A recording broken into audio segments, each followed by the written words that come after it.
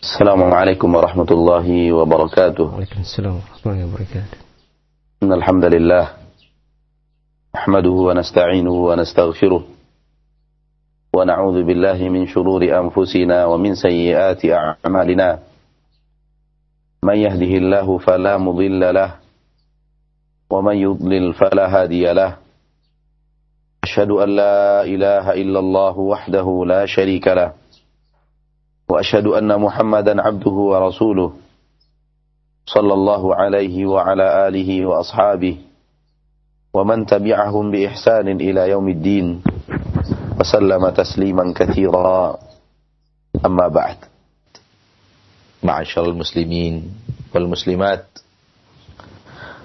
المستمعين والمستمعات رحمني ورحمكم الله.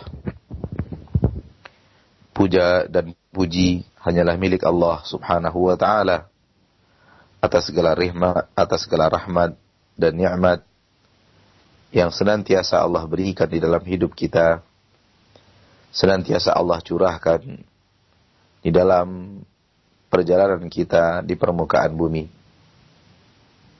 Dengan rahmat dan nikmat itulah kita mampu beraktivitas dengan baik, kita mampu bekerja dengan baik, kita bisa hidup dengan nyaman, kita bisa hidup dengan layak,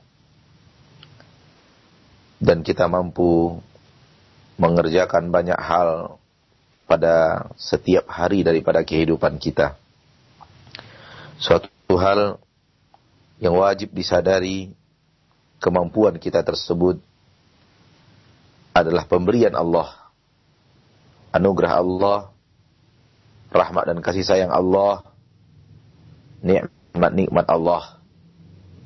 Karena tanpa semua itu, kita bukanlah siapa-siapa. Oleh karena itu syiar di dalam dzikir lisan seorang muslim, la haula wa la quwwata illa billah.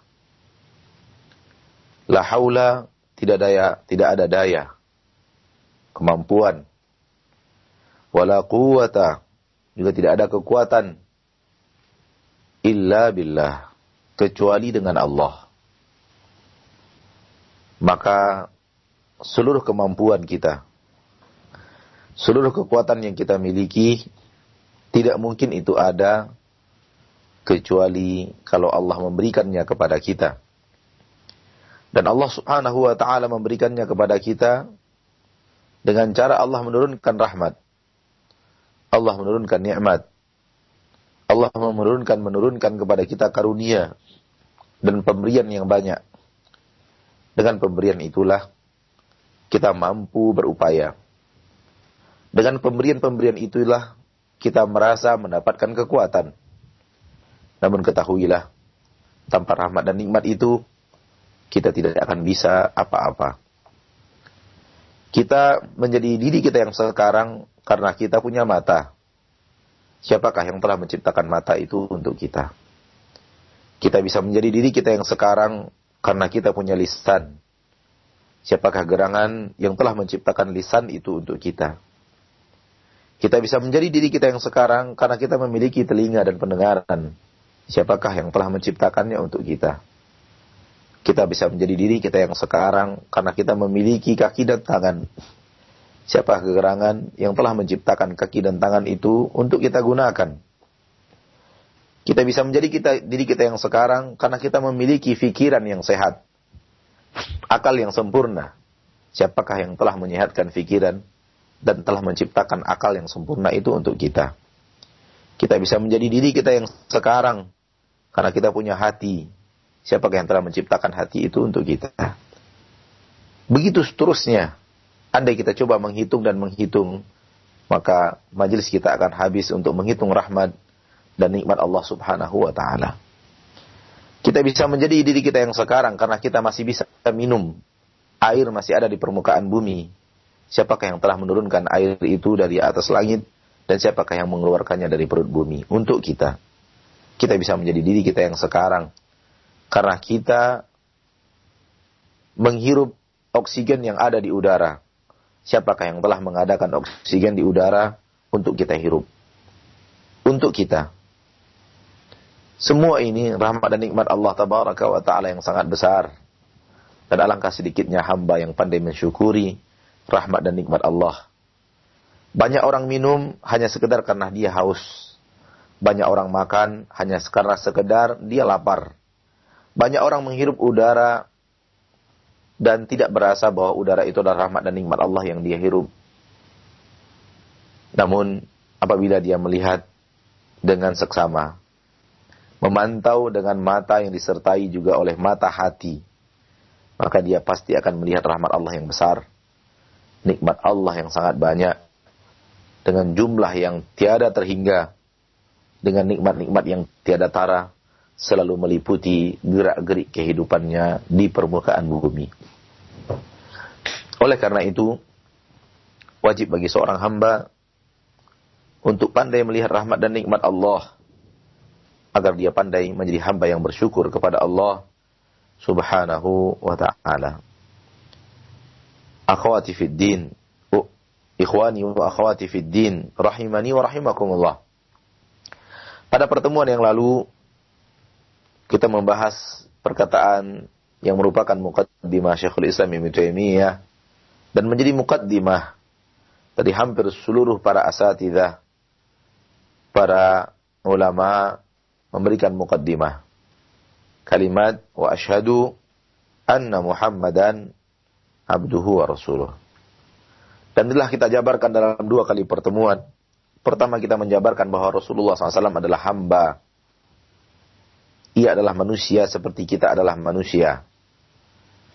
Beliau adalah seorang suami seperti kita adalah seorang suami. Beliau adalah seorang anak sebagaimana kita adalah seorang anak. Beliau adalah manusia seperti manusia-manusia lainnya. Beliau adalah hamba seperti hamba-hamba lainnya. Dan kita telah bahas kenapa kita harus meyakini Rasulullah SAW adalah hamba. Agar kita tidak jadikan dia sebagai ilah. Sebagaimana sebahagian agama-agama para Rasul yang telah diselewengkan oleh pengikutnya. Menjadikan Rasul itu adalah sebagai ilah. Sebagai Tuhan. Dan itu batil. Sebagaimana Nabi Muhammad adalah hamba, maka Rasul-Rasul sebelum Nabi Muhammad juga adalah hamba-hamba seperti beliau. Bahkan beliau lah yang termulia. Beliau lah yang paling bertakwa kepada Allah. Beliau lah yang paling berilmu kepada Allah. Beliau lah orang yang paling pandai menghambakan dirinya kepada Allah Subhanahu wa ta'ala. Di pertemuan yang berikutnya kita membahas kenapa kita meyakini Rasulullah SAW sebagai Rasul. Dan apa konsekuensi daripada keyakinan kita bahwa beliau adalah Rasul. Yaitu, beliau tidak boleh diselisihi. Beliau tidak boleh dibantah. Beliau tidak boleh tidak ditaati. Beliau tidak boleh dilanggar aturan-aturannya. Disebabkan beliau adalah seorang Rasul. Seorang hamba yang menyatukan akidahnya dan implementasi beragamanya bahwa Nabi Muhammad adalah hamba dan Rasul akan berjalan di atas jalan yang lurus. Kalau tidak, dia akan terjebak di dalam salah satu di antara 2 kesalahan dalam total kesalahan secara global, yaitu imma dia masuk ke dalam tafrid, menyepelekan syariat Rasulullah, menganggap tidak penting syariat yang datang dari Rasulullah, menganggap tidak perlu mengikuti perintah Rasulullah, berasa enteng dan tidak bersalah, melanggar ketentuan-ketentuan yang merupakan larangan-larangan dari Rasulullah, maka dia jatuh dalam sebuah maksiat yang disebut oleh para ulama tafrid, menyepelekan syariat Rasul. Dan itu disebabkan dia tidak pandai menjadikan Nabi Muhammad sebagai Rasul sallallahu alaihi wasallam. Atau dia masuk ke dalam kesalahan yang sebaliknya, terjebak ke dalam kesalahan ifrat, berlebihan, hulu di dalam beragama, dengan cara mengangkat Nabi Muhammad ke derajat ilahiyah, ke derajat uluhiyah, mengangkat Nabi Muhammad seolah-olah berilmu seperti ilmunya Allah, memiliki kemampuan seperti kemampuan Allah, memiliki wewenang dalam mengatur dunia seperti wewenang yang dimiliki oleh Allah Subhanahu wa ta'ala. Dan ini salah. Karena beliau adalah Rasul. Beliau adalah hamba. Betul beliau adalah Rasul. Namun beliau adalah hamba. Hamba Allah Subhanahu wa ta'ala. Beliau tidak ilah. Beliau tidaklah pengatur alam semesta. Namun orang yang terjebak ke dalam hal-hal seperti yang kita katakan tadi, merasa bahwa Nabi Muhammad memiliki kemampuan untuk mengatur. Memiliki kemampuan untuk menyehatkan. Memiliki kemampuan untuk memberikan ketenangan di dalam dada. Memiliki kemampuan untuk mendatangkan hidayah di dalam dada. Memiliki kemampuan untuk menyuburkan tanaman. Memiliki kemampuan untuk melapangkan rezeki. Dan itu batil. Apabila itu terjadi, maka seorang hamba telah terjebak ke dalam dosa yang dikategorikan oleh para ulama dengan dosa kesalahan dari bab al-ifrat, yaitu berlebihan dalam beragama. Dan itu penyelewengan yang terjadi karena tidak baiknya dia dalam memahami bahwa Rasulullah adalah seorang hamba. Dalil akan dua ini firman Allah Subhanahu wa ta'ala di dalam akhir surat Al-Kahfi. Allah berfirman kepada Nabi Muhammad salawatu rabbi wa salamuhu alaih, qul innama anna basyarum mithlukum yuha ilayya. Katakan wahai Nabi kepada umatmu, katakan kepada manusia, katakan kepada hamba-hambaku yang aku mengutus kamu kepadanya. Katakan kepada mereka, innama ana basyarun mithlukum. Sesungguhnya saya hanyalah manusia seperti kalian. Lihat.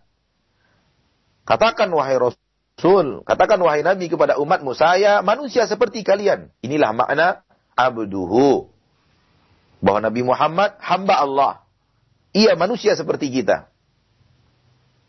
Beliau manusia seperti kita. Apa beda antara kita dengan beliau? Yuha ilayya. Walaupun saya manusia seperti kalian, namun saya diberi wahyu oleh Allah. Saya diberi wahyu oleh Allah. Inilah makna wa rasuluhu.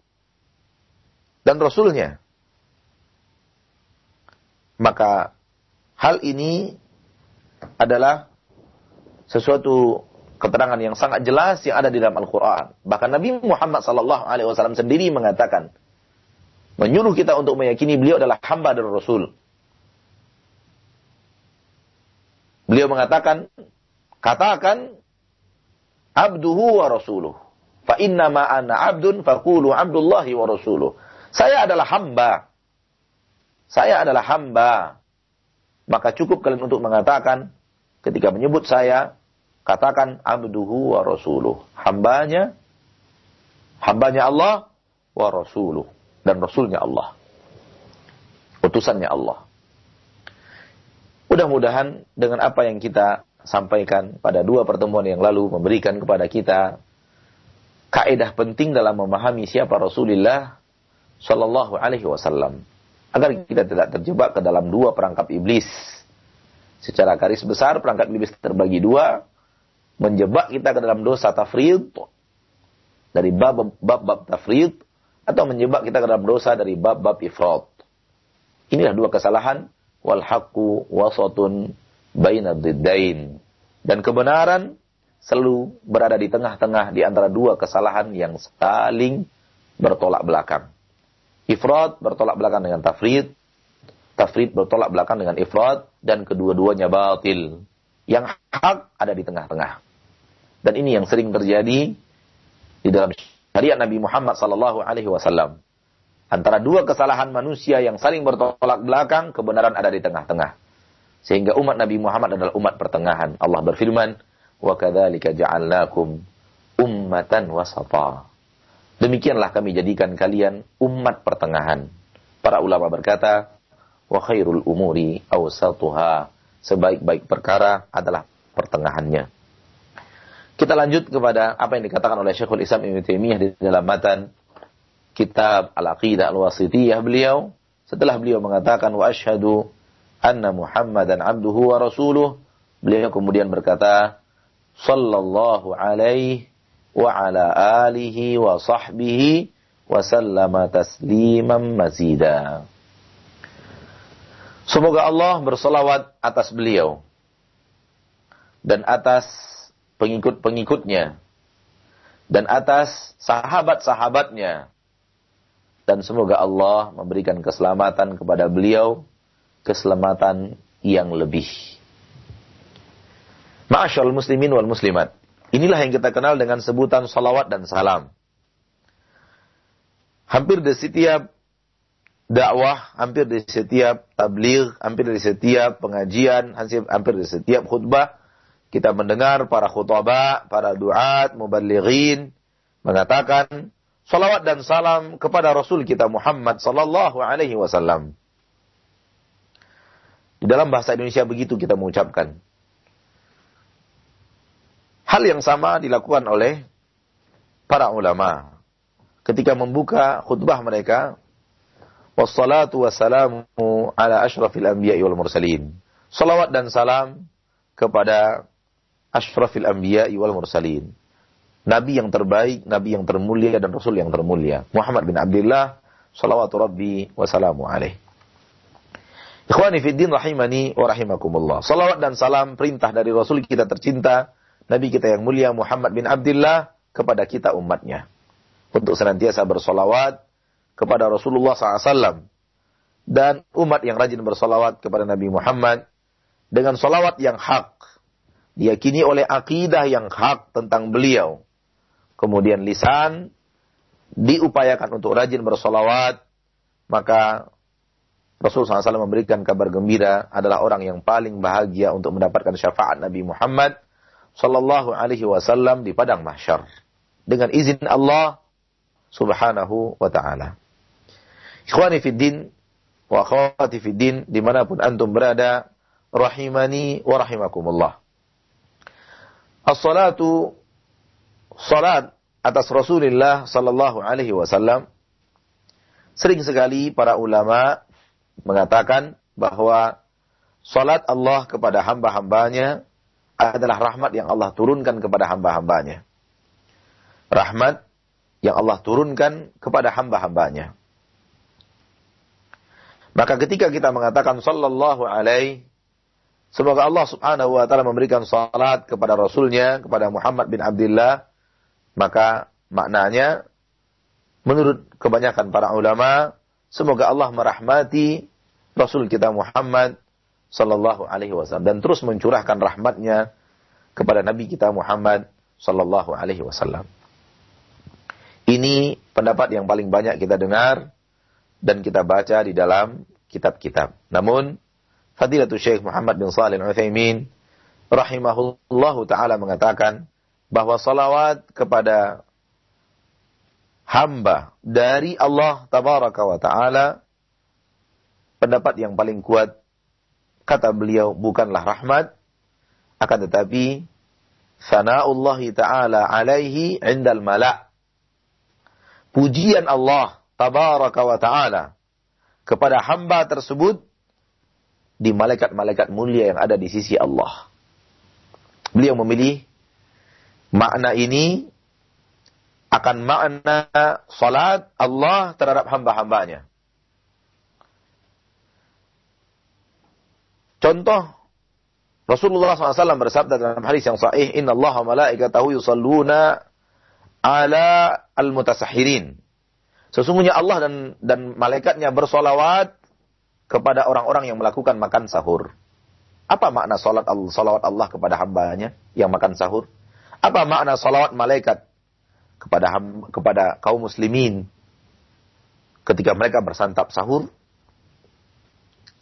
Salawat Allah kepada hambanya, kata Fadilatul Syekh Muhammad bin Shalih Al-Utsaimin rahimahullah, maknanya adalah hamba itu dipuji oleh Allah. Dipuji oleh Allah di malaikat-malaikat yang ada di atas langit sana. Ini pilihan beliau, dan beliau berangkat dari firman Allah tabaraka wa ta'ala di dalam Al-Quran surah Al-Baqarah setelah berbicara tentang orang-orang yang sabar.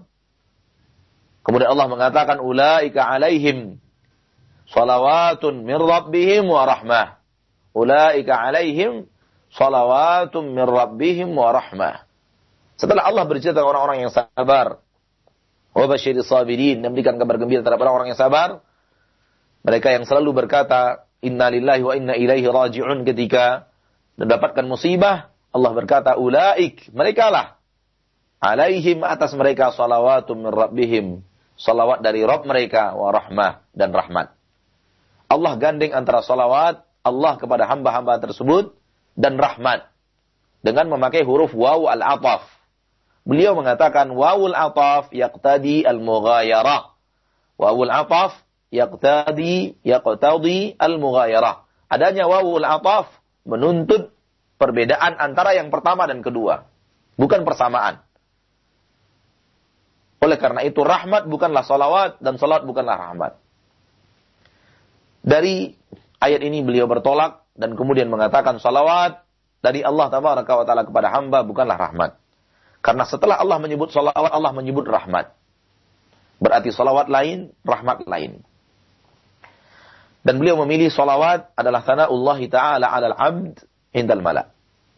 Maka ketika kita mengatakan menurut Fadilatul Syekh Muhammad bin Shalih Al-Utsaimin sallallahu alaihi, semoga Allah bersalawat atas Nabi Muhammad, artinya semoga Allah senantiasa menyebut dan memuji Nabi Muhammad, memuji Nabi Muhammad, bukan memuji Nabi Muhammad SAW di hadapan para malaikat yang ada di sisinya subhanahu wa ta'ala. Ma'asyarul muslimin dan muslimat, terlepas dari hal yang tadi, maka salawat Allah subhanahu wa ta'ala kepada Nabi Muhammad SAW suatu hal yang pasti. Karena Nabi Muhammad adalah manusia yang paling dicintai oleh Allah subhanahu wa ta'ala. Dan Nabi Muhammad sallallahu alaihi wasallam bahkan melampaui derajatnya para malaikat. Oleh karena itu, Allah memuji hamba yang pandai menghambakan dirinya kepada Allah subhanahu wa ta'ala itu pasti. Dan apa yang dimiliki oleh Nabi Muhammad sallallahu alaihi wasallam tidak akan ada yang bisa menandingi dari hamba-hamba Allah, dari manusia dan jin. Adapun malaikat, maka pendapat yang paling sahih, seorang hamba yang saleh dari manusia yang diberikan oleh Allah subhanahu wa ta'ala ujian syahwat dan mampu mengalahkan syahwatnya lebih mulia daripada para malaikat yang Allah subhanahu wa ta'ala tidak uji mereka dengan godaan syahwat yang sedemikian kuat, sebagaimana Allah uji hamba-hambanya dari kalangan manusia. Wallahu ta'ala alam. Ketika kita mengatakan sallallahu alaihi, semoga Allah bersalawat kepada nabinya, maka kita telah mengucapkan salat kepada Rasulullah sallallahu alaihi wasallam. Dan ini adalah implementasi daripada perintah Nabi Muhammad agar kita selalu bersalawat kepadanya. Nabi Muhammad sallallahu alaihi wasallam adalah orang yang pantas kita selalu bersalawat kepadanya sallallahu alaihi wasallam, terutama ketika namanya diucapkan. Orang yang bakhil adalah orang yang nama Nabi Muhammad disebut namun dia tidak bersalawat kepada Nabi Muhammad sallallahu alaihi wasallam. Maka umat Nabi Muhammad, ciri-ciri umat yang setia kepada Nabi Muhammad sallallahu alaihi wasallam adalah umat yang senantiasa bersalawat. Dengan salawat yang hak seperti yang kita katakan tadi. Bukan dengan cara salawat yang batil, salawat yang dibuat-buat, salawat yang dikarang-karang, lafaz yang dibuat-buat, lafaz yang berlebihan terkadang untuk Nabi Muhammad, dan itu tidak benar. Hendaklah kita bertaqayyud, terikat kepada lafaz-lafaz dalam salawat yang diajarkan oleh Nabi Muhammad sallallahu alaihi wasallam kepada kita umatnya. Bukan dengan cara mengarang-arang salawat menurut kemauan kita, menurut kesukaan kita, menurut pujian-pujian kita, karena boleh jadi kemampuan kita bersolawat kadang-kadang terlalu rendah atau terlalu tinggi sehingga mengangkat Nabi Muhammad lebih kepada derajat yang sesungguhnya, lebih daripada derajat yang seharusnya. Seperti perkataan orang, ya Rabbi bil Mustafa balligh maqasidana, dalam memuji Nabi Muhammad sallallahu alaihi wasallam. Setelah bersalawat, mereka mengatakan, Ya Rabbi bil Mustafa. Wahai Rabbku, dengan Mustafa, dengan Nabi Muhammad, baligh maqasidana. Sampaikan kami kepada maksud dan tujuan kami. Sampaikan kami kepada cita-cita kami. Dan ini batil. Ini tawassul yang tidak boleh. Ini tawassul yang tidak benar. Ma'asyiral muslimin dan muslimat. Oleh karena itu sebagian para ulama mengingkari salawat-salawat bid'ah yang dikarang oleh manusia terhadap dalam lafaz-lafaz salawat mereka. Karena di dalam salawat-salawat yang mereka karang itu terkadang terdapat bid'ah, terkadang terdapat syirik bahkan. Namun ketika para ulama mengingkari salawat-salawat bid'ah itu, syaitan pun pandai. Iblis pun masuk dalam jebakannya. Dia sebarkan isu di tengah masyarakat, orang yang mengingkari salawat itu tidak cinta kepada Nabi Muhammad, dan mereka orang yang tidak suka bersalawat kepada Nabi Muhammad sallallahu alaihi wasallam, dan mereka orang yang membenci salawat kepada Nabi Muhammad SAW, dan mereka orang yang tidak mau bersalawat kepada Nabi Muhammad SAW. Mereka orang yang tidak suka kepada pujian-pujian kepada Nabi Muhammad sallallahu alaihi wasallam. Dan ini batil, dan ini jebakan iblis, dan ini perangkap syaitan. Hati-hati ma'asyiral muslimin, Anda terjebak ke dalam keadaan menuding orang yang salah. Karena di akhirat, lisan yang Anda ucapkan itu akan dimintai pertanggungjawaban oleh Allah subhanahu wa ta'ala. Para ulama mengingkari salawat bid'ah bukan karena mereka tidak cinta kepada Nabi Muhammad. Bahkan sebaliknya. Pengingkaran mereka kepada salawat bid'ah, salawat-salawat yang dalamnya ada bahkan kesyirikan, ada tawassul kepada Nabi Muhammad sallallahu alaihi wasallam, adalah bukti cinta kita. Bukti cinta mereka kepada Rasulullah. Bukti cinta mereka kepada risalah Nabi Muhammad sallallahu alaihi wasallam agar tidak tercampuri oleh bid'ah, agar tidak tercampuri oleh syirik. Dan itu upaya mereka menjaga akidah umat terhadap Nabi Muhammad bin Abdullah sallallahu alaihi wasallam. Kalau Anda tidak percaya, perhatikan mereka berceramah. Anda akan selalu melihat lisan mereka melafazkan sallallahu alaihi wasallam. Bukankah itu mereka selalu bersalawat? Salawat bukanlah saat-saat berkumpul saja. Salawat bukanlah di saat kita duduk rame-rame dan melafazkan salawat beriringan. Bukan itulah salawat saja. Salawat adalah ketika setiap Nabi Muhammad disebut, lalu kita mengucapkan sallallahu alaihi wasallam setelah nama beliau. Maka orang yang senantiasa mengkaji hadis-hadis Nabi Muhammad sallallahu alaihi wasallam dan membahas syariat Nabi Muhammad sallallahu alaihi wasallam dan membicarakan Islam dalam kehidupannya, pasti senantiasa dia mengucapkan nama Nabi Muhammad sallallahu alaihi wasallam. Dan kalau dia cinta kepada Nabi Muhammad, dia pasti bersalawat. Kalau ataupun tidak dalam seluruh nama Nabi Muhammad, paling tidak 70%, 80% dari setiap nama yang lewat dalam pengajian, dalam ceramah, dalam khutbah, mereka bersalawat kepada Nabi Muhammad sallallahu alaihi wasallam, salah menyebut namanya. Dan ada yang berusaha untuk senantiasa bersalawat 100%. Lihatlah kehebatan mereka, lihatlah keseriusan mereka bersalawat, lihatlah bagaimana mereka selalu bersalawat. Tidak mereka hanya kumpul suatu saat lalu bersalawat beramai-ramai, tidak seperti itu. Tidak seperti itu. Dan ini menunjukkan bahwa Syekhul Islam Ibnu Taimiyah rahimahullah adalah orang yang peduli dengan salawat. Setelah menyebut nama Nabi Muhammad sallallahu alaihi wasallam, beliau pun bersalawat. Sallallahu alaihi. Maka tidak ada tudingan kepada beliau. Batil tudingan kepada beliau. Dan orang-orang yang mengikuti apa yang telah beliau ajarkan dan apa yang beliau sebarkan daripada akidah yang sahihah yang beliau pelajari dari ulama-ulama sebelum beliau sampai kepada para sahabat. Maka tidak benar bahwa Syekhul Islam dan pengikutnya, Syekhul Islam dan orang-orang yang mencintai ajaran beliau, ajaran maksudnya adalah apa yang beliau sampaikan dalam kitab-kitab beliau, bukan ajaran karangan beliau, bukan itu yang kita maksud. Karena beliau hanya menyampaikan syariat Rasulullah SAW yang beliau ketahui dan membantah hal-hal yang tidak sesuai dengan syariat Rasulullah SAW yang beliau ketahui. Maka orang yang menuding bahwa Syekhul Islam dan pengikutnya tidak suka bersalawat, batil.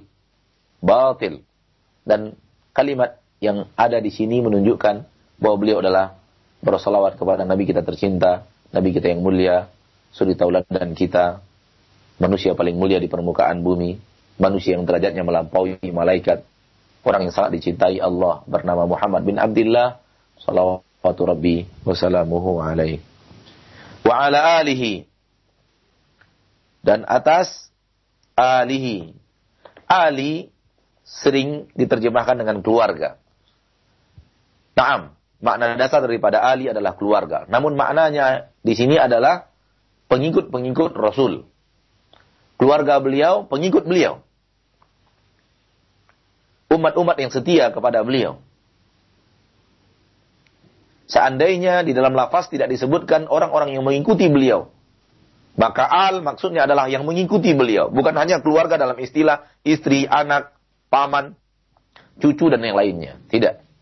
Namun apabila ada disebut orang-orang yang mengikuti beliau sampai akhir zaman, maka al artinya keluarga. Namun kalau al berdiri sendiri, atau hanya disebut setelah al, ashab, sahabat-sahabat, seperti yang ada pada lafaz Syekhul Islam Ibnu Taimiyah di dalam muqaddimah sekarang ini, sallallahu alaihi wa ala alihi wa sahbihi wa sallam. Coba lihat, beliau hanya menyebutkan salawat kepada Nabi, salawat kepada al, salawat kepada sahabat, sahbihi. Beliau tidak menyebutkan wa man tabi'ahum bi ihsan. Dan siapapun yang mengikuti beliau dengan baik sampai hari kiamat ila yaumiddin. Apabila itu disebut, maka al maknanya adalah keluarga. Sahab maknanya adalah sahabat, dan kemudian pengikut adalah disebut dalam lafaz yang terakhir. Namun ketika pengikut tidak disebut, maka al maknanya adalah pengikut beliau. Pengikut beliau sampai akhir zaman. Karena keluarga yang paling dekat dengan beliau adalah yang mengikuti syariat beliau.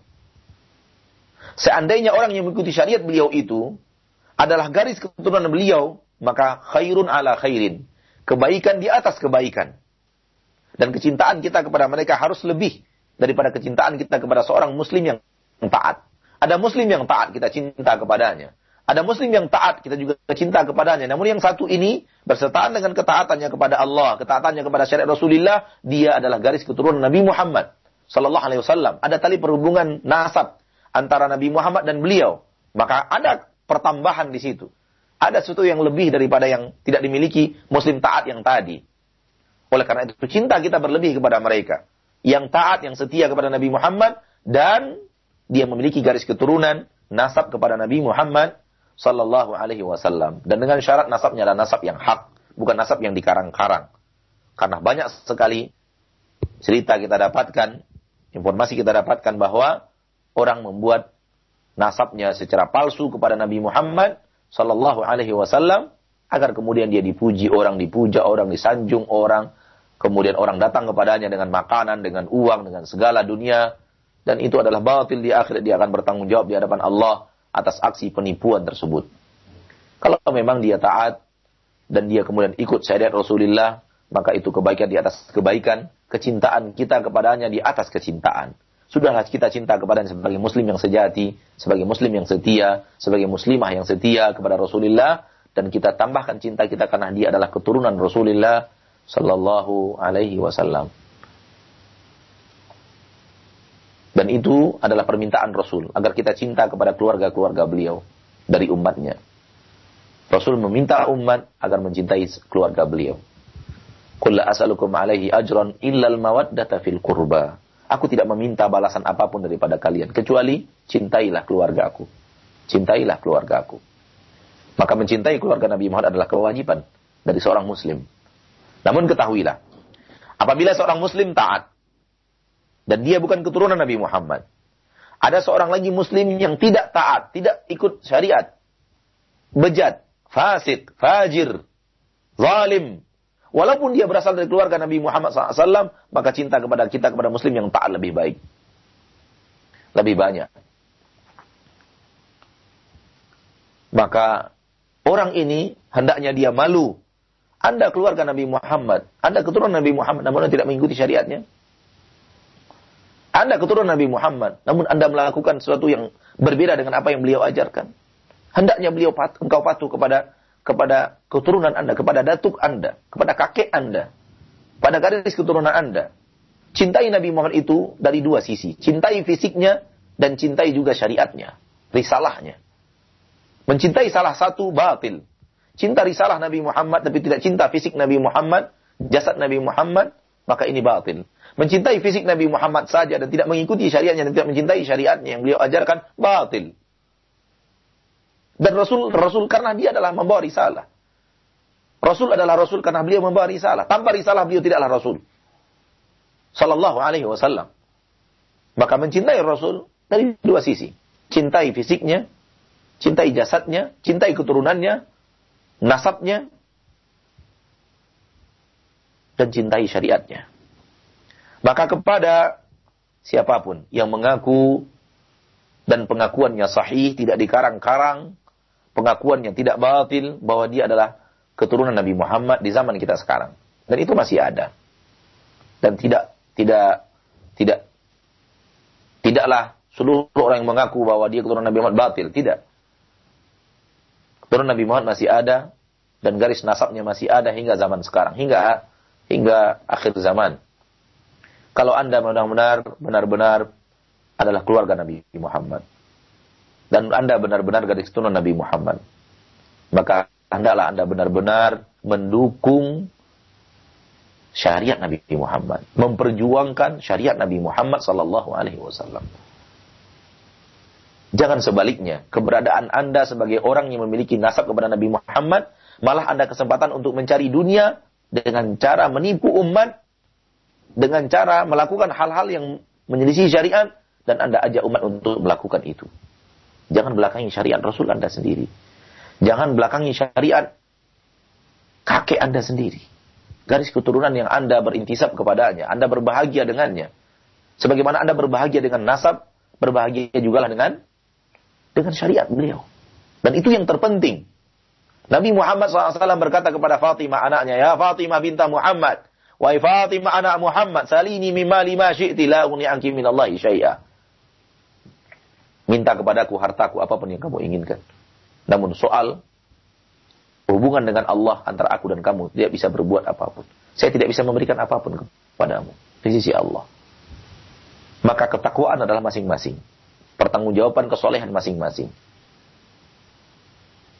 Nabi SAW berkata, "Man batta'a bihi amaluh lam yusri' bihi nasabuh."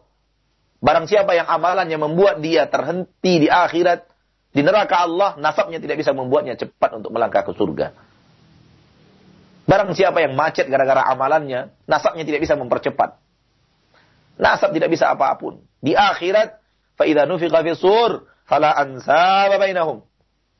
Apabila telah ditiup sangkakala, tidak ada makna nasab di antara mereka. Fala ansab. Tidak ada nasab. Termasuk nasab Anda kepada Rasul Anda Muhammad bin Abdullah. Kalau Anda tidak saleh, fala ansab. Tidak ada nasab. Jangan banggakan nasab di hadapan Allah kalau Anda tidak jadi orang saleh, mengikuti syariat Nabi Muhammad sallallahu alaihi wasallam. Maka keberadaan Anda sebagai garis keturunan Nabi Muhammad hendaklah Anda jadikan sebagai cara untuk menarik orang kepada syariat Nabi Muhammad.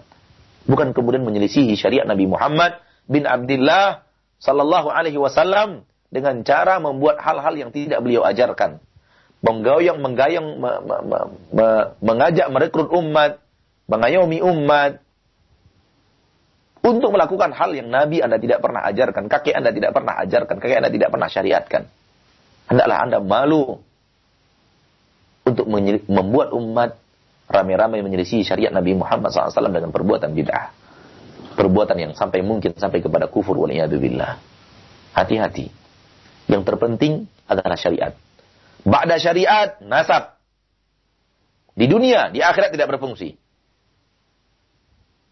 Maka gabungkan diri kepada syariat Nabi Muhammad, jadikan pengikut setia Nabi Muhammad sallallahu alaihi wasallam. Setelah itu Anda adalah orang yang kita cintai, bersertaan dengan kecintaan kita kepada Anda sebagai muslim yang setia, sebagai muslimah yang taat. Kami cintai Anda lebih daripada itu karena Anda memiliki tali hubungan dengan keluarga Nabi Muhammad sallallahu alaihi wasallam. Naam. Ahlu sunnah mencintai keluarga Nabi Muhammad. Bukan hanya Syiah. Syiah mencintai mereka namun pakai ifrat, pakai berlebihan. Namun kita mencintai keluarga Nabi Muhammad pakai risalah yang hak, pakai keterangan yang jelas. kaum muslimin wal muslimat, dimanapun antum berada, rahimani wa rahimakumullahu jami'an. Setelah mengatakan alihi, keluarganya dan maknanya adalah pengikut, wa sahbihi, beliau mengatakan dan sahabat-sahabatnya. Moga Allah bersalawat kepada sahabat-sahabatnya. Di sini nampak bahwa para ulama ahlu sunnah mencintai sahabat Nabi Muhammad sallallahu alaihi wasallam. Dan itulah yang disuruh oleh Nabi Muhammad SAW, kita mencintai sahabat Nabi Muhammad. Nabi mengatakan, hubbul ansar minal iman, mencintai kaum ansar bahagian daripada iman. Ma'asyal muslimin wal muslimat rahimani wa rahimakumullah. Nabi mengatakan, la tasubbu ashabi, jangan kalian mencaci sahabat-sahabatku, jangan cela mereka. Kalau kalian berinfak emas sebesar gunung Uhud, itu tidak akan sebanding dengan infak satu mud mereka, juga tidak setengahnya. Satu genggaman tangan, dan juga tidak setengahnya. Maka posisi menjadi sahabat Nabi mulia, Nabi Muhammad adalah posisi yang sangat mulia. Dan Allah memilih orang-orang untuk menjadi sahabat Nabi Muhammad sallallahu alaihi wasallam seperti yang dinyatakan oleh Abdullah bin Mas'ud dalam perkataan beliau yang dikatakan oleh para ulama memiliki hukum rafa', hukum hadis marfu', bahwa Allah telah memilih orang-orang untuk menjadi sahabat Nabi Muhammad sallallahu alaihi wasallam. Maka yang menjadi sahabat Nabi Muhammad adalah orang-orang pilihan, dan kita tidak berhak untuk mencaci salah seorang di antara mereka, membenci salah seorang di antara mereka. Kemudian kita tambahkan juga bahwa salawat kepada manusia selain Nabi Muhammad boleh dengan cara setelah bersalawat kepada Nabi Muhammad, dengan cara diatofkan, digabungkan. Namun ra'san tidak boleh. Langsung kita, semoga Allah bersalawat kepada Anda, itu tidak boleh. Itu tidak boleh. Tapi kalau digabungkan setelah bersalat kepada Nabi Muhammad, maka insya Allah boleh. Karena begitu yang ada di dalam lafaz-lafaz salawat yang kita ketahui dari para yang mengajarkan syariat kepada kita. Langsung kepada kita, semoga Allah bersalat kepada fulan, lalu kita menyebut namanya, walaupun kita cinta kepadanya, maka itu tidak boleh. Harus setelah salawat kepada Nabi Muhammad dan digabungkan dengan salawat itu. Jadi maknanya adalah Nabi Muhammad dan orang-orang yang mengikuti itu. Tidak langsung salawat langsung kepada umat, langsung kepada sahabat, itu tidak boleh. Wallahu ta'ala alam. Kemudian wasallama taslima mazida, dan semoga Allah subhanahu wa ta'ala memberikan keselamatan yang lebih. Salam, inilah makna daripada salam. Kaum muslimin dan muslimat, waktu yang singkat yang tidak bisa membuat kita mensyarah lebih jauh, namun kita tambahkan sedikit sebelum kita memasuki waktu untuk bertanya jawab, bahwa sering orang mengatakan, orang di luar agama Islam mengatakan, umat Islam tidak percaya Nabi mereka selamat. Dengan apa mereka mengatakan itu? Dengan mengatakan bahwa mereka selalu mendoakan keselamatan untuk Nabi mereka. Itu artinya mereka tidak yakin bahwa Nabi mereka selamat. Beda dengan kami yang tidak pernah minta keselamatan untuk Nabi kami. Karena sesungguhnya kami yakin mereka telah selamat. Ini adalah ungkapan yang batil dari mereka yang ingin meremehkan agama Islam. Karena tidak satupun umat Islam yang bersalawat dan bersalam ada di hatinya keyakinan Nabi tidak selamat. Namun ini adalah syariat yang kita jalankan, dan ini adalah hati yang selalu terkait kepada Nabi Muhammad dengan sering menyebut beliau sallallahu alaihi wasallam dan bersalawat dan salam kepada beliau. Ya. Kita disuruh bersalawat dan salam agar hati kita selalu terpaut kepada beliau. Bukan karena kita meyakini beliau adalah orang yang tidak selamat, lalu didoakan untuk selamat. Bukan itu maknanya. Tak seorang pun muslim, tak seorang pun muslimah bersalawat dan salam dan di hatinya ada terbesit bahwa nabinya tidak selamat sehingga butuh untuk didoakan. Itu hanya rekayasa mereka, orang-orang kufar, untuk menebarkan keraguan di hati seorang muslim dan di hati seorang muslimah, dan itu batil. Yang paling selamat di permukaan bumi adalah Nabi Muhammad sallallahu alaihi wasallam, sebagaimana yang paling selamat di akhir adalah Nabi Muhammad sallallahu alaihi wasallam. Inilah keyakinan seluruh umat Islam kepada Nabi mereka tercinta, Rasul mereka yang mulia Muhammad sallallahu alaihi wasallam. Setakat ini yang bisa kita sampaikan, mudah-mudahan bermanfaat, dan kita lanjutkan dengan tanya jawab. Ya, syukran jazakallahu khair, barakallahu fiik kepada Ustaz. Dan demikianlah ikhwatal iman rahimani wa rahimakumullah, pendengar Radio Roja dan Radio Hidayah FM yang berada di frekuensi 103,4 FM Pekanbaru Riau. Penjelasan yang disampaikan oleh Al-Ustaz Maududi Abdullah Elsi Hafizullah Ta'ala dari pembahasan syarah Aqidah Washitiyah yang secara umum kita telah simak dari makna syahadat Muhammad Rasulullah SAW. Mudah-mudahan apa yang kita simak bermanfaat bagi kita semua. Dan selanjutnya akan kami angkat pertanyaan-pertanyaan yang sudah masuk di pesan singkat. Yang pertama ada beberapa pertanyaan senada Ustaz mengenai pembahasan kita di pagi hari ini. Di antaranya dari hamba Allah yang berada di Banyuwangi. Assalamualaikum warahmatullahi wabarakatuh. Barakallahu fiik Ustaz. Ustaz, bagaimanakah hukum bersalawat kepada Nabi Muhammad SAW ketika kita mendengar seseorang menyebut nama Nabi? Apakah wajib ataukah hanya sunnah saja? Dan ucapan apakah minimal yang harus dilafalkan untuk mengucapkan salawat tersebut? Silakan Ustaz. Waalaikumsalam warahmatullahi wabarakatuh. Pada akhi yang bertanya, wa fika barak. Ma'asyal muslimin dan muslimat,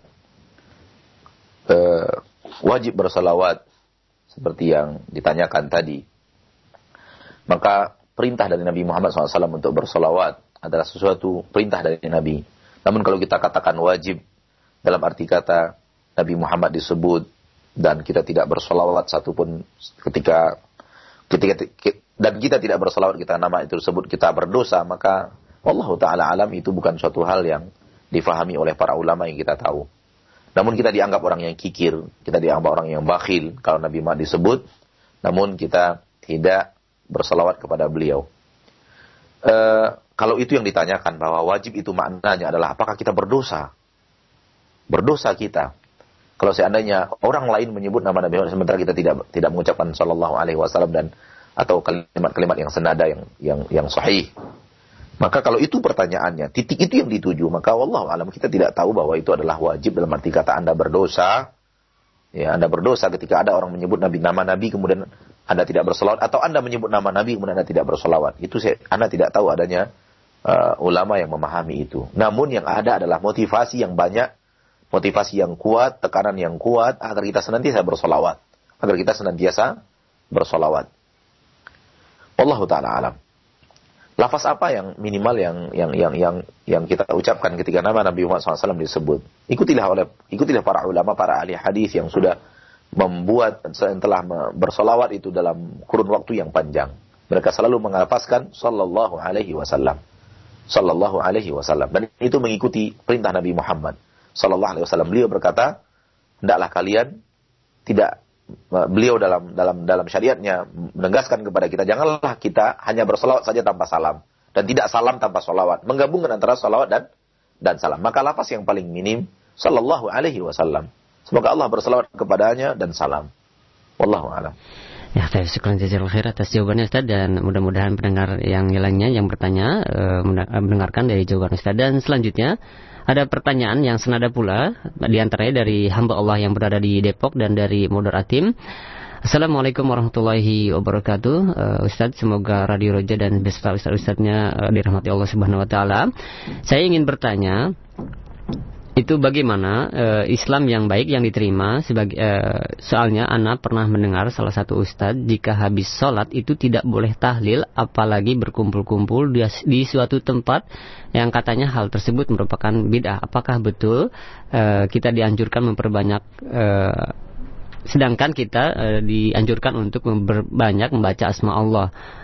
Mohon penjelasannya Ustadz, dan mengapa mengirimkan surat Al-Fatihah ke orang mati katanya tidak boleh. Silakan Ustaz. Baik.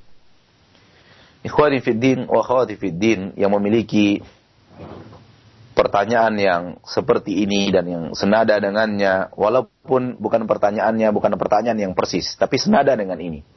Kenapa kumpul-kumpul dan tahlil bersama tidak dilarang oleh sebagian para ustaz? Dan sebagian lain ada yang membolehkan. Sebagian lain kita maksud ustaz secara umum.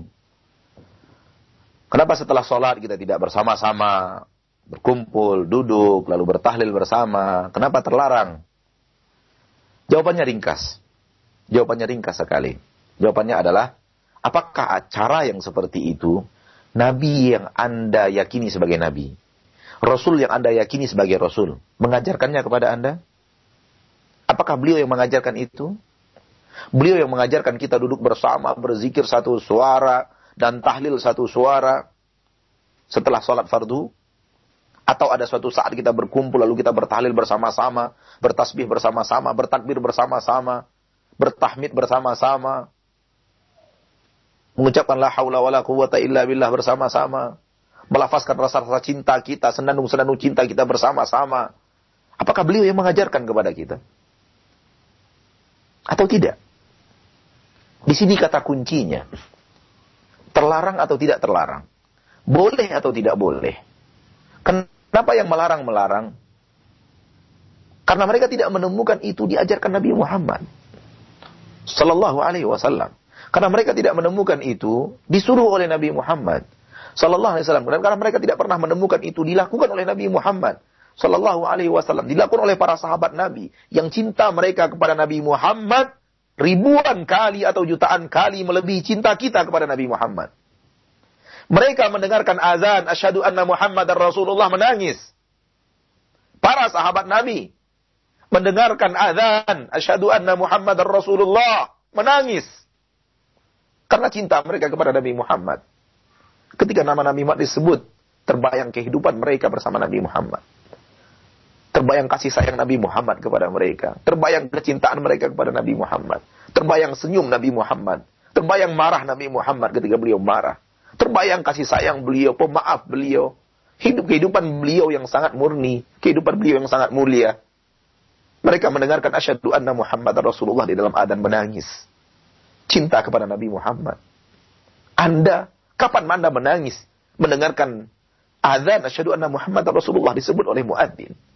Antara cinta kita dan cinta mereka jutaan kali lipat berbeda. Mereka tidak pernah berkumpul, bertahlil bersama. Mereka tidak pernah berzikir bersama. Mereka tidak pernah berkumpul setelah sholat dan melafazkan tahlil, takhtim, tahsin, takbir semua bersama. Tidak pernah. Kalau kita katakan kita melakukan itu karena cinta kita, tidakkah mereka lebih cinta kepada Nabi Muhammad sallallahu alaihi wasallam? Maka penyebab dilarang, kata kuncinya, Nabi tidak pernah ajarkan. Dan kita beribadah sesuai dengan syariat Nabi kita. Saya bertanya kepada setiap muslim dan muslimah yang mengamalkan itu. Saya bertanya kepada Anda, wahai Anda yang mengamalkan amalan itu. Dari siapa Anda pelajari amalan ini? Siapa yang Anda ikuti? Hadis apa yang Anda ikuti? Ayat mana yang Anda ikuti di dalam Al-Quran? Tolong jawab saya. Ataukah hendaknya ikut-ikutan? Anda melihat orang melakukan dan Anda merasa itu baik dan Anda amalkan. Kalau begitu Anda bukan pengikut syariat Nabi Muhammad. Yang mengikuti syariat Nabi Muhammad, orang yang mendapatkan itu dari Nabi Muhammad dan mengamalkannya sebagaimana yang diajarkan Nabi Muhammad sallallahu alaihi wasallam. Inilah pengikut Nabi. Sekarang Anda silakan koreksi diri. Anda silakan introspeksi diri. Syariat mana yang Anda ikuti? Setelah sholat berjamaah, Nabi ribuan kali sholat berjamaah seumur hidup. Cari hadisnya, Nabi berzikir bersama. Nabi mengomandoi zikir. Nabi mengomandoi doa bersama. Cari dalam kehidupan Rasulullah. Kalau Anda bertemu, sampaikan kepada kami. Karena kami tidak pernah menemukan itu. Para ulama ahli hadis tidak pernah menemukannya. Dan saya yakin Anda tidak akan pernah menemukannya. Kalau ulama ahli tidak menemukannya, siapa Anda yang bisa menemukan itu? Maka sadarlah bahwa amalan itu tidak Anda pelajari dari Nabi Muhammad sallallahu alaihi wasallam. Itu bukan syariat Nabi Anda yang mulia. Syariat Nabi Anda yang mulia berzikir sendiri-sendiri, berdoa sendiri-sendiri setelah salat, bukan berjamaah. Ini yang harus Anda ketahui kenapa sebagian para asatidzah melarang. Mereka melarang Anda melakukan itu karena mereka kasihan kepada Anda. Kenapa kasihan? Disebabkan Rasulullah SAW telah bersabda, Man amila amalan laisa alaihi amruna fahuwa raddun. Barang siapa yang mengamalkan amalan yang tidak pernah kami perintahkan akan ditolak oleh Allah. Karena rasa kasihan mereka kepada Anda, Anda pun dinasihati. Mereka tidak ingin amalan Anda ditolak oleh Allah. Mereka tidak ingin Anda beramal sia-sia. Anda telah datang dari jauh-jauh ke sebuah tempat Anda telah memakai pakaian indah ke sebuah tempat. Anda sudah duduk berjam-jam di sebuah tempat. Anda melafazkan zikir berjam-jam di sebuah tempat. Anda menangis berjam-jam di sebuah tempat. Semua itu nihil. Tidak ada artinya di hadapan Allah. Allah tidak terima. Disebabkan itu tidak ada diamalkan Rasulullah. Tidak pernah diajarkan Rasulullah sallallahu alaihi wasallam. Tidak pernah dipraktikkan para sahabat Nabi sallallahu alaihi wasallam. Itu yang membuat mereka kasihan kepada Anda. Jadi bukan rasa benci. Mereka melarang Anda bukan karena mereka benci mereka. Mereka kasihan kepada Anda, mereka sayang kepada Anda. Mereka ingin Anda beramal amalan yang diterima oleh Allah. Dan mereka tahu amalan yang diterima oleh Allah itu adalah agama dan amalan yang sesuai dengan syariat Rasulullah. Yang sesuai dengan syariat Rasulullah. Camkan itu baik-baik. Seluruh kita yang melakukan amalan, tolong introspeksi diri. Dari siapa kita mempelajari amalan itu? Kalau hanya dari orang, belum tentu dari Rasulullah. Tapi kalau dari Rasulullah, kita amalkan. Maka Anda yang melakukan itu, silahkan mengintrospeksi diri kembali. Apakah benar Anda telah mengetahui Rasulullah yang mengajarkannya baru Anda amalkan? Atau Anda hanya semata-mata ikut-ikutan? Dan saya menasihatkan kembali untuk introspeksi diri, agar kita benar-benar menjadi pengikut setia Nabi Muhammad. Lalu pertanyaan terakhir, kenapa tidak boleh mengirimkan Al-Fatihah untuk orang yang sudah wafat? Karena itu sebuah tindakan yang Nabi kita juga tidak pernah suruh kita melakukannya. Amalan kita untuk kita, bukan untuk orang lain. Pahala yang kita lakukan untuk kita, bukan untuk kita kirimkan ke orang lain. Begitu agama yang diajarkan Nabi Muhammad, begitu syariat yang diajarkan Nabi Muhammad sallallahu alaihi wasallam. Apalagi kemudian Anda mau mengirimkan Fatihah kepada Nabi Anda? Ila hadratin Nabi SAW Al-Fatihah. Kepada hadirat Nabi Muhammad, mari kita membaca Al-Fatihah. Betulkah Nabi Muhammad dengan Al-Fatihah Anda? Sudahlah menyelisih Nabi Muhammad. Anda ingin menghadiahkan amalan Anda untuk Nabi Muhammad. Tidak sombongkah namanya hamba menghadiahkan pahala Fatihah kepada Nabi Muhammad? Siapa dia? Siapa dia? Siapa Nabi Muhammad sallallahu alaihi wasallam? Amalan Anda untuk Anda, bukan untuk orang lain. Ditambah bahwa pekerjaan tersebut kembali, apakah diajarkan Nabi Anda menghadiah-hadiahkan pahala untuk orang lain atau tidak? Jawabannya tidak. Oleh karena itu tidak perlu dikerjakan dan tidak boleh dikerjakan, wallahu a'lam. Ya, syukur jazakallahu khair atas jawabannya, dan mudah-mudahan yang bertanya dapat memahami dari jawaban Ustaz. Dan selanjutnya ada beberapa pertanyaan senada pula yang kami rangkum dari beberapa pertanyaan Ustaz. Assalamualaikum warahmatullahi wabarakatuh. Barakallahu fiikum. Ustaz, mengapa di negara kita yang tercinta ini bid'ah muncul begitu mudah sekali hingga tidak terhitung jumlahnya? Apa yang menyebabkan hal ini terjadi sehingga sudah sering sekali terdengar di telinga ini seorang yang berusaha untuk berpegang teguh terhadap sunnah pasti disudutkan atau dipojokkan di tengah-tengah masyarakat yang mayoritas tidak mengerti akan sunnah. Silakan Ustaz.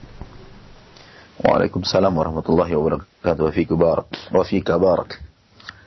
Sebenarnya, ma'asyiral muslimin wal muslimat, apa yang kita rasakan melalui pertanyaan tadi, itu pun dirasakan oleh saudara-saudara kita di berbagai belahan dunia yang mencoba untuk istiqamah di atas sunnah Rasulullah sallallahu alaihi wasallam dan mengajak umat kepada sunnah Rasulullah sallallahu alaihi wasallam.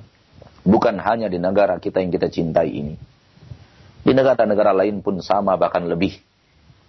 Di negara-negara lain pun sama, bahkan lebih. Cuma saja mungkin karena Anda tidak bercerita dengan mereka. Namun, maka Anda tidak tahu bagaimana penderitaan mereka. Di negara-negara lain ada negara yang tidak boleh azan dikumandangkan di masjid melalui mikrofon. Di negara lain ada negara-negara yang mengharamkan dan melarang wanita-wanitanya berhijab, berjilbab.